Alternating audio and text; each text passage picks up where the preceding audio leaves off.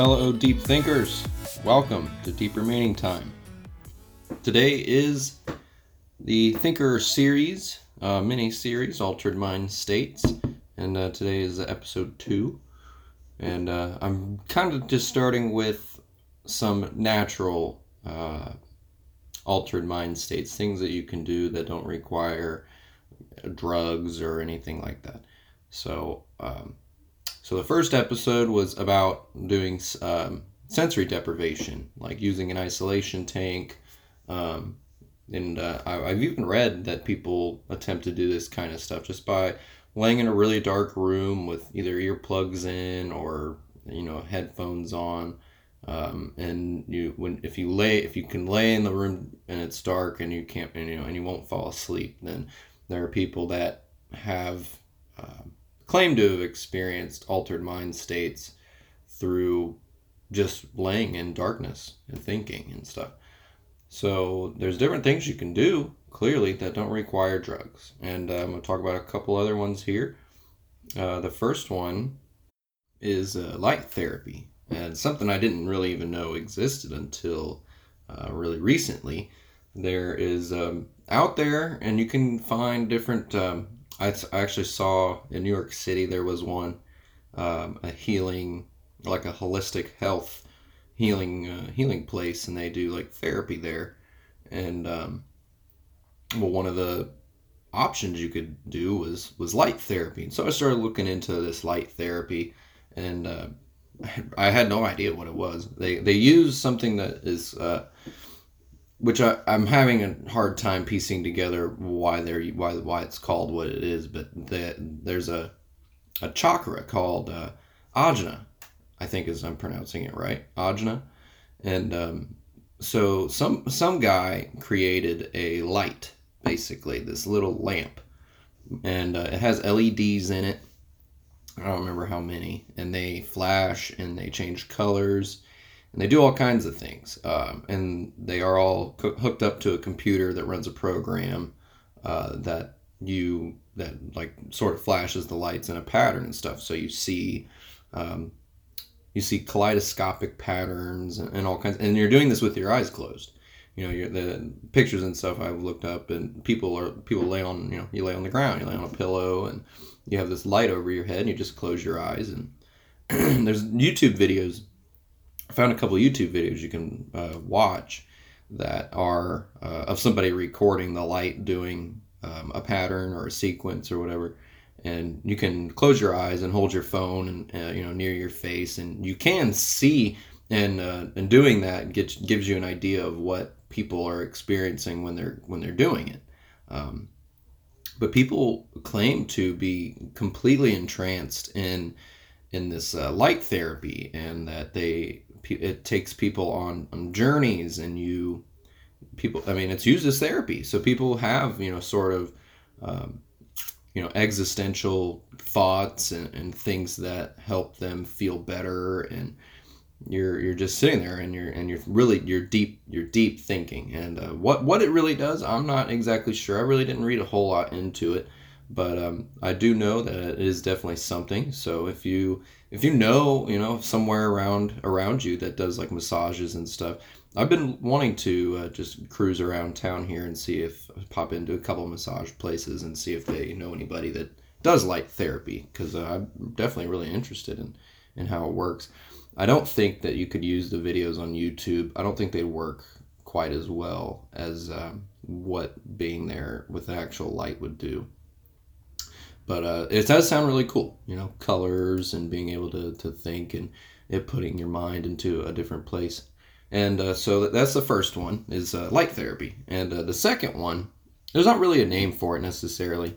No, there is a name. The name's evading me right now, but the name of the next type here of an altered mind state has to do with breathing techniques. And so that was something that I had read about a while back now, is that in other cultures, other than like Western cultures, they we're talking about like shamanistic type tribes that are still out there, and or people that are deep into Buddhists or Hinduistic beliefs. they tend to do this type of stuff too. But so I guess you can achieve an altered state of mind, and you can read a lot about this and how it works. And a lot of people say that it's actually really bad for you to do. But there is a technique to breathing, in which if you're very calm and very still, you can focus on the way you breathe. And if you are to focus on your breathing for, I've read up to, a couple hours, people experience these trance-like states where you're breathing and you've lowered your heart rate dramatically, and you're basically now to the point where you are just so deep in your mind because your body is so shut down, and it's almost like you've gone to sleep, but you're definitely still awake. And people have claimed some very, very intense hallucinations from doing these breathing techniques, and intense hallucinations, and trances, being in completely parallel universes, all kinds of crazy stories that breathing, guys, just breathing can take your mind to. And again, people think it's really bad for you to do it because you're basically, and there's a good video there. They try this breathing therapy type stuff, or whatever you want to call it, on the Good Mythical Morning podcast or show, or whatever you want to call it. It's and it was really interesting. That was the first place I had saw it and understood how it worked. Granted, I don't always think that on Good Mythical Morning they take things all that seriously. Rhett did do a really good job of trying to really, disappear into the moment and let it happen. But people believe that it's what you're doing is you're limiting the oxygen supply to your brain, which is causing it to basically just trip balls, because it's going into death in a sense. So people say it's horrible for you. I don't have any eagerness to try it no time soon. So that's up to you guys whether you're interested in that or not. But so that's a second natural altered state of mind, and again, not necessarily a good one. But so I'm going to move into the third natural one here, and I'm kind of iffy on whether or not I want to call it an altered state of mind. It's definitely really iffy, and I don't know anything about this. And but what I'm talking about is ASMR, or autonomous sensory meridian response. It's a non-diagnosable medical thing that that a lot of doctors and scientists don't have necessarily a lot of good proof of its existence, but it's clearly a thing. When you go on to Reddit and you just type in ASMR, or you go onto YouTube and you type it in, it's become a very big thing. Whether or not it's just a trend, I don't know. I have no idea what the feeling is like. I clearly don't have it. I just enjoy watching things, and I think things are really satisfying. But the videos and stuff that people put up are of people talking really, really quietly, and talking in a way that makes you feel like you're in a trance. I don't know. It's totally weird, but it's interesting, and people do like role playing type things. But I guess the feeling that people describe receiving from watching these videos and listening to people and whatever else it is that they do, there's apparently like a full body type of tingling sensation that sort of starts in your brain and kind of works down. So people really enjoy it, and it's a very relaxing thing. There's a lot of videos on just sleep ASMR, things I didn't even consider being a thing. So people do go to sleep playing music and different things, and that's the thing about ASMR, is it's all very high quality audio, so that you can hear it and really take in the full effect of what's going on. And it's pretty cool. It's a cool thing. So if you've got it, shoot me an email. Let me know. Give me a quick rundown of what it is that you feel when you do it. My girlfriend, she says she has it, and she is always sitting on the couch, watching ASMR stuff, and it doesn't bother me or whatever. But it's cool because it's technically, I guess in my opinion, it's an altered state of mind, which is pretty neat. So, that's another one, another natural thing you can do. And so the fourth thing here is, and I definitely don't recommend this one, but sleep deprivation. And again, right, you're already thinking, I'm sure, it's not necessarily a good thing at all. And one of my favorite reports on sleep deprivation and how it affected somebody was Nikola Tesla. He was someone who's not only was he sleep deprived all the time, but he was also starving himself a lot.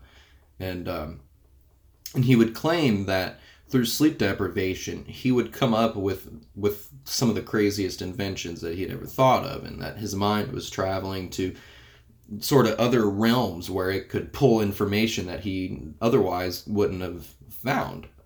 So that's interesting, and he definitely believed that being sleep deprived helped him out, and he claimed hallucinations, and he claimed hearing voices, and he was literally going crazy. He was depriving his brain of good sleep. So of course it's gonna do something to you. But the fact of the matter is that it is an altered state, and when you're forcing yourself to not sleep, you're going to go through all kinds of weird mental changes and mental states. And the same thing when you're hungry. And people, the term hangry has exploded over the past few years. And people are hangry. It happens. You get hangry, you're really hungry, and you're not in a good mood anymore. It happens. So clearly, being hungry, it can actually give you an altered state of mind. And so I can't imagine what starving yourself would do to you, but it is an altered state of consciousness, being able to change your normal waking state to something different, whether it's through watching videos or starving yourself or breathing techniques or sensory deprivation. There are altered states of your mind, and they're very possible to obtain. And people even just with meditation alone, you can achieve an altered state of mind. And I highly recommend people look into these different types of things and try out some of them and feel for yourself what it's like to be in an altered state of mind, where you not only are you experiencing something that is not ordinary to our normal day life, that you're experiencing something more, something that your brain is capable of, and something that is possible. And that's crazy. That's a really cool and interesting fact of how that works. And so I'm going to get into, in the next episode of this mini-series, different altered mind states. And I'll get way more in depth into them because I have a lot more experience and a lot more knowledge about the different types. But these will be drug-induced altered states. Things like when you take LSD or mescaline, whatever. Any crazy type of drug.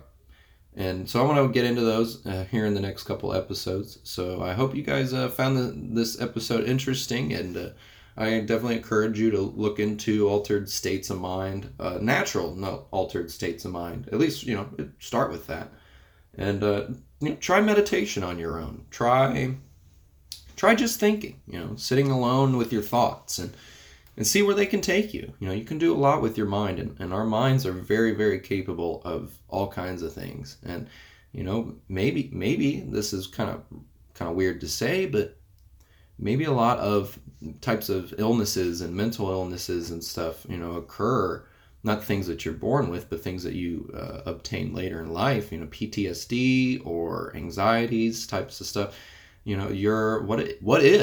What if your mind just needed to enter an altered state? What if you needed to realize that anxiety was just a feeling? It wasn't something that is weighing on you and really attacking you. What if it was just a feeling you had, and through an altered state of mind you could piece that together and figure that out? Maybe anxiety isn't the best choice as an example, but either way, you see where I'm going with this. So guys, that's about it for today's episode. This mini series episode about altered mind states. So yeah, I hope you guys enjoyed this episode. Stay tuned for the next one, and I'll get into some even crazier altered mind states. So my name's Evan. Thanks for listening, guys.